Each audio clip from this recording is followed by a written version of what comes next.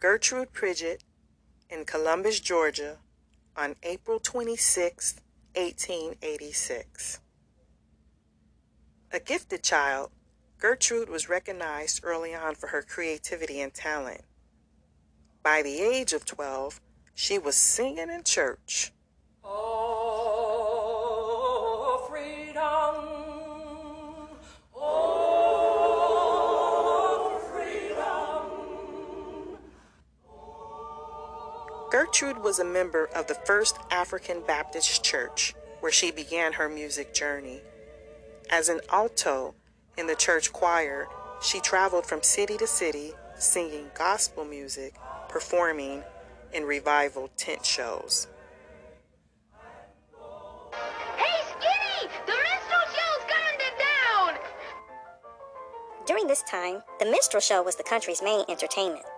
It was the 1800s version of Saturday Night Live. An all-white cast performed theatrical skits. The plot lines varied with each act, but the main, not-so-subtle features were the black side characters. Lady, let that be a lesson to you. What's the matter with you boys shooting up that man's hen house? I'll shoot any chicken trying to follow me home. Well, why don't you get a job and go to work? You almost had me a job this morning. Where? I went down to the post office and asked that man, could he let me have one of them jobs as a letter toter?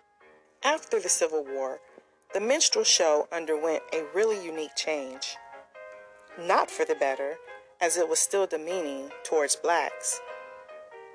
It did go from an all-white cast to an all-black lineup.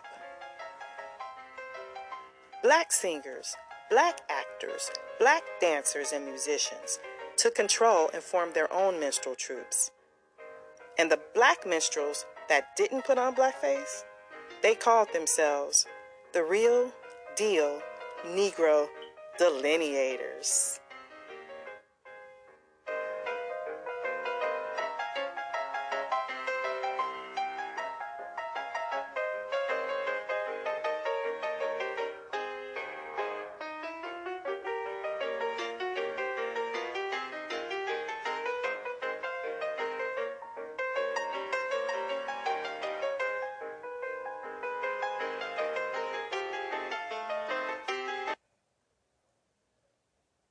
The minstrel show is a very polarizing topic.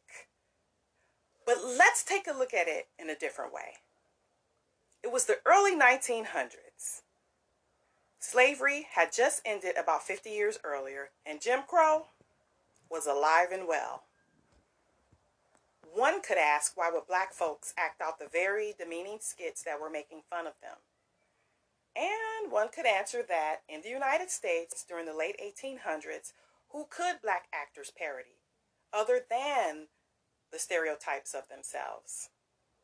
The minstrel show format was a well-oiled machine and the first form of show business. It was before motion pictures, before talking movies, and Technicolor.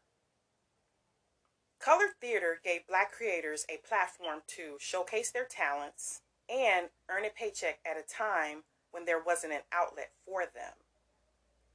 The minstrel show was also the vehicle that drove cultural and creative exchange in the black communities. Kind of like a music, fashion, and dance convention. Black folks showed up and the entertainers showed out. But most importantly, the minstrel show played a huge part in Ma Rainey's life. If it wasn't for the minstrel show, there wouldn't be the entertainer known as Ma Rainey.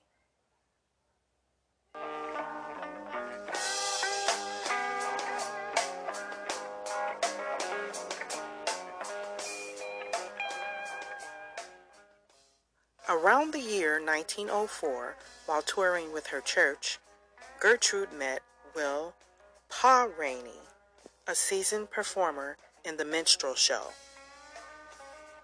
Pa Rainey saw Gertrude's raw talent. Soon after that, she became the ma to his pa on and off the stage. Ma and Pa Rainey went on the road, performing song and dance routines in minstrel shows and cabarets throughout the South. Life on the road wasn't easy, but Ma and Pa were a unique and entertaining pair. They called their act the Assassinators of the Blues, and they began making a name for themselves, primarily because of Ma. They worked in one of the biggest minstrel troupes at the time, the Rabbit Foot Minstrels, also known as the Foots. When the Foots came to town, a marching band paraded through the streets P.T. Barnum style, announcing the arrival of the greatest show on earth. The Foots Minstrels helped to spread black music and dance culture throughout the United States.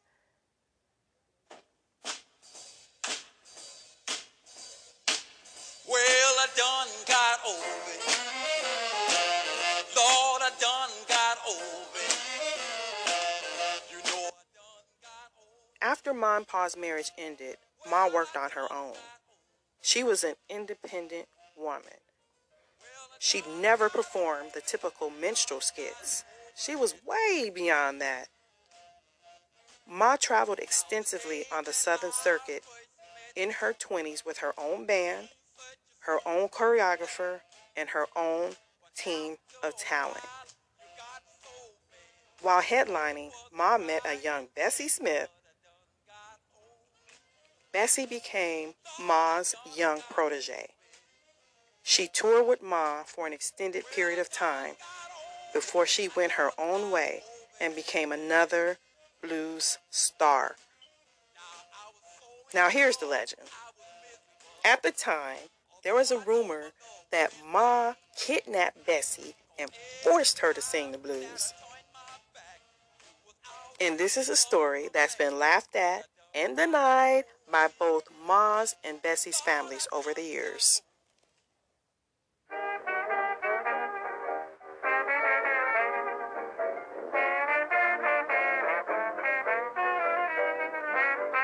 In 1923, at the age of 37, Ma's career took a major turn. Although considered past her prime by most, Ma's first recording was Bad Luck Blues, which suffered from just that. It had little to no promotion and was a major flop. Her next recording, Moonshine Blues, was her first official record release. After that came Boll Weevil Blues and a wave of popularity. Ma Rainey wasn't the first black woman to record the blues.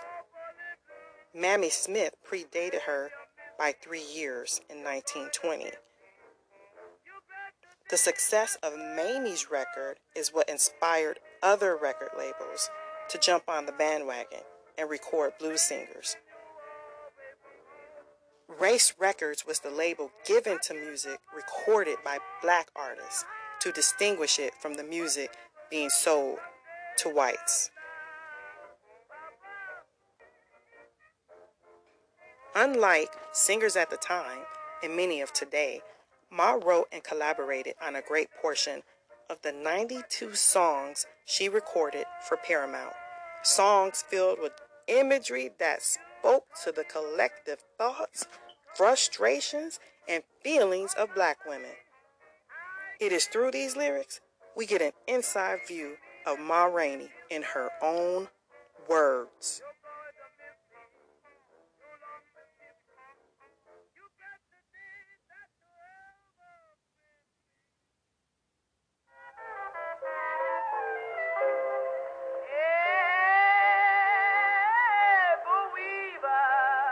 A boll weevil is a beetle that feeds on cotton buds. Traditional songs about the boll weevil were very popular because it symbolized the underdog. Blacks could identify with the defenseless, pesky little bug who always defeats the farmer by destroying his crops.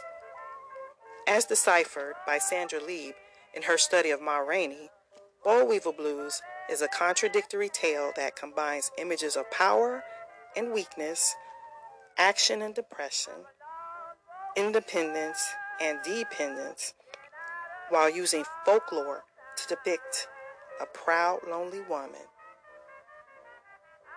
The first stanza tells listeners not to grieve because there are boll weevils, men, everywhere. In the second stanza, we see the singer's manlessness, loneliness. I'm a lone boll weevil, been out a great long time. The third stanza is self-explanatory. I don't want no man putting sugar in my tea. Them so evil, I'm afraid they might poison me. If Ma's preferences were unclear on Boll Weevil Blues, another song she wrote put it out there.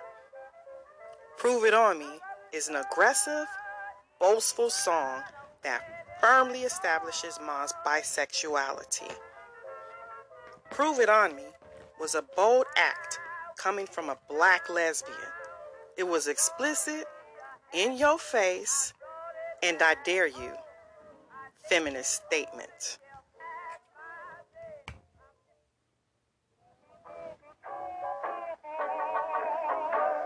Went out last night, had a great big fight.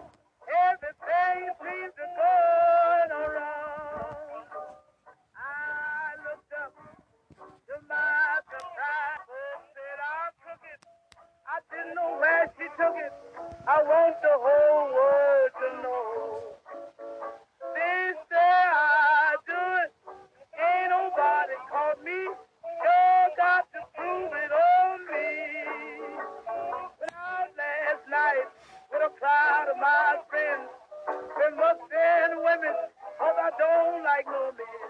Do I wear color and a tie? Make the wind blow all the while. 'Cause the say I do it. Ain't nobody caught me. They sure got to prove it on me.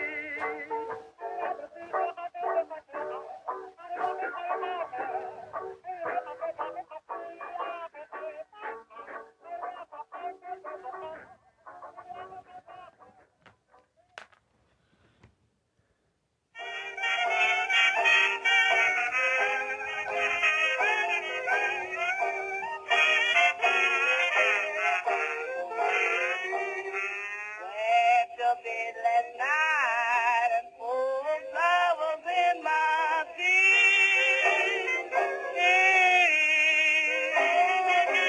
I went to bed last night and I was in my teeth.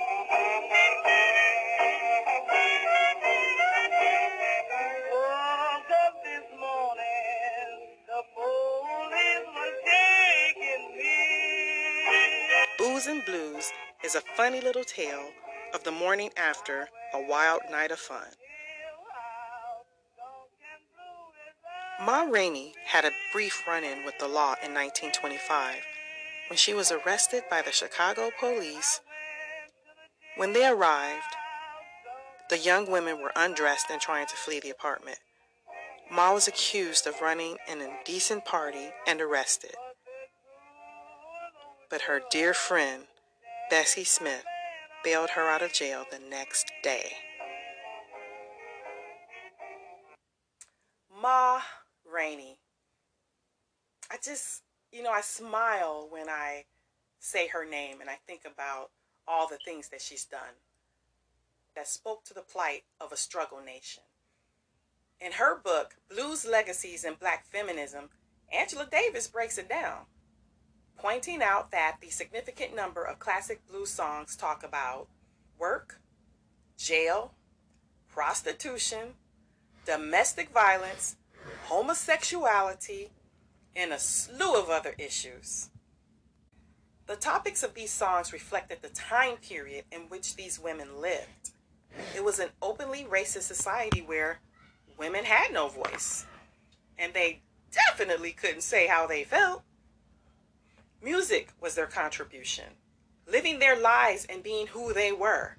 That was their protest.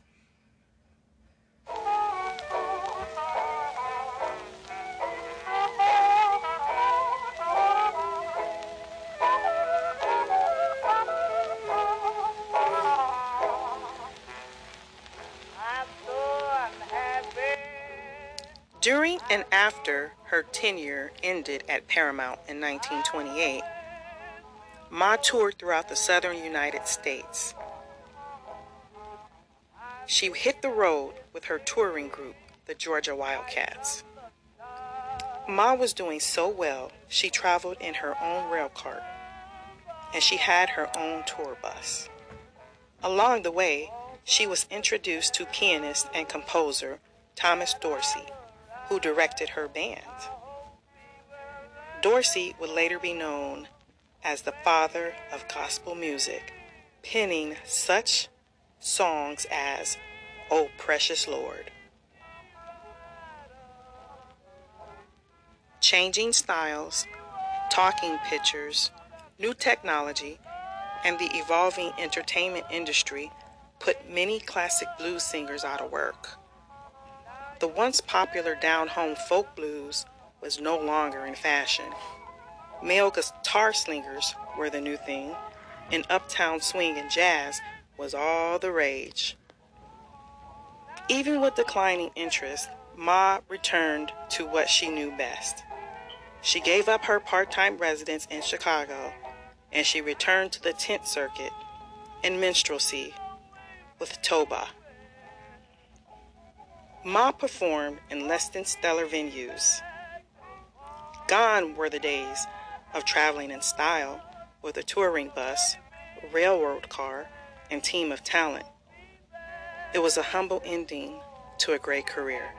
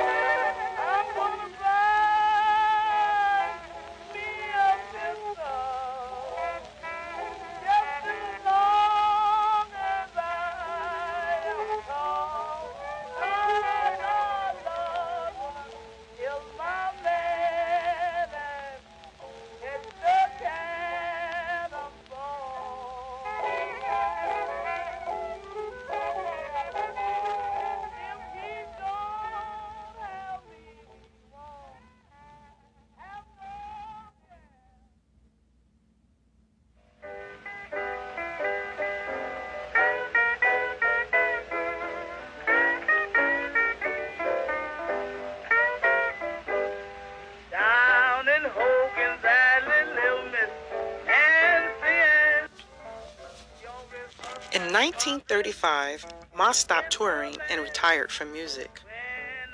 She returned to her hometown of Columbus, Georgia, and shared a residence with her brother, Thomas Pridgett, in the Liberty District. Ma may have retired from the stage, but she continued doing what she loved. She became the first black woman to run and operate not just one, but two theaters, the Lyric and the Airdrome, until she was called home in 1939. She was 53 years old. Ma Rainey was one generation removed from slavery, and yet she was able to do great things with her gift, carving out her beautiful footprint in American history. She composed 1/3 of her recorded material, shaping her overall sound, music, and content, creating a style that influenced other icons such as Bessie Smith, Big Mama Thornton, Dinah Washington, Louis Armstrong, and many, many others. Ma was unfairly labeled the ugliest woman in show business. But baby, when she stepped on that stage, in her long shimmering gowns, big feather plumes, necklaces full of $20 gold coins, she captivated audiences. She was Madame Rainey. Southern music historian and scholar Sterling Brown wrote an endearing poem about Ma Rainey. His poem beautifully expresses the love that audiences felt for her. When Ma Rainey comes to town, folks from any place, miles around. From Cape Girardeau and Poplar Bluff, flocks in to hear Ma do her stuff.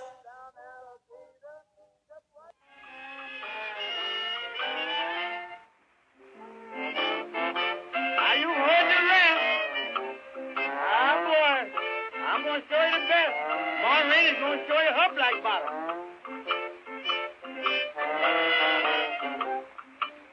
Way down the south in Alabama, I got a friend called Samson Sammy, who pays me for... Ma Rainey was light years away from being a simple housekeeper, which was the official occupation listed on her death certificate. She was an icon. She was a star. Can't worry, but I tell you